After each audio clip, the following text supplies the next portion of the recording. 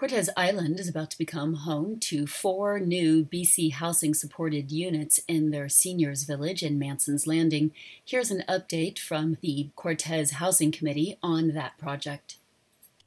I'm Sandra Wood, Housing Coordinator for the Cortes Island Senior Society, and I'm here to tell you about an update on the Seniors Village expansion. We're already more than 50% complete. This week we're going to be starting the painting of the drywalling and the interior finishing of the 4 new cottages. Our plan is to have the cottages finished for their new tenants to move in sometime in December, hoping that people will be in their new homes in time to celebrate Christmas.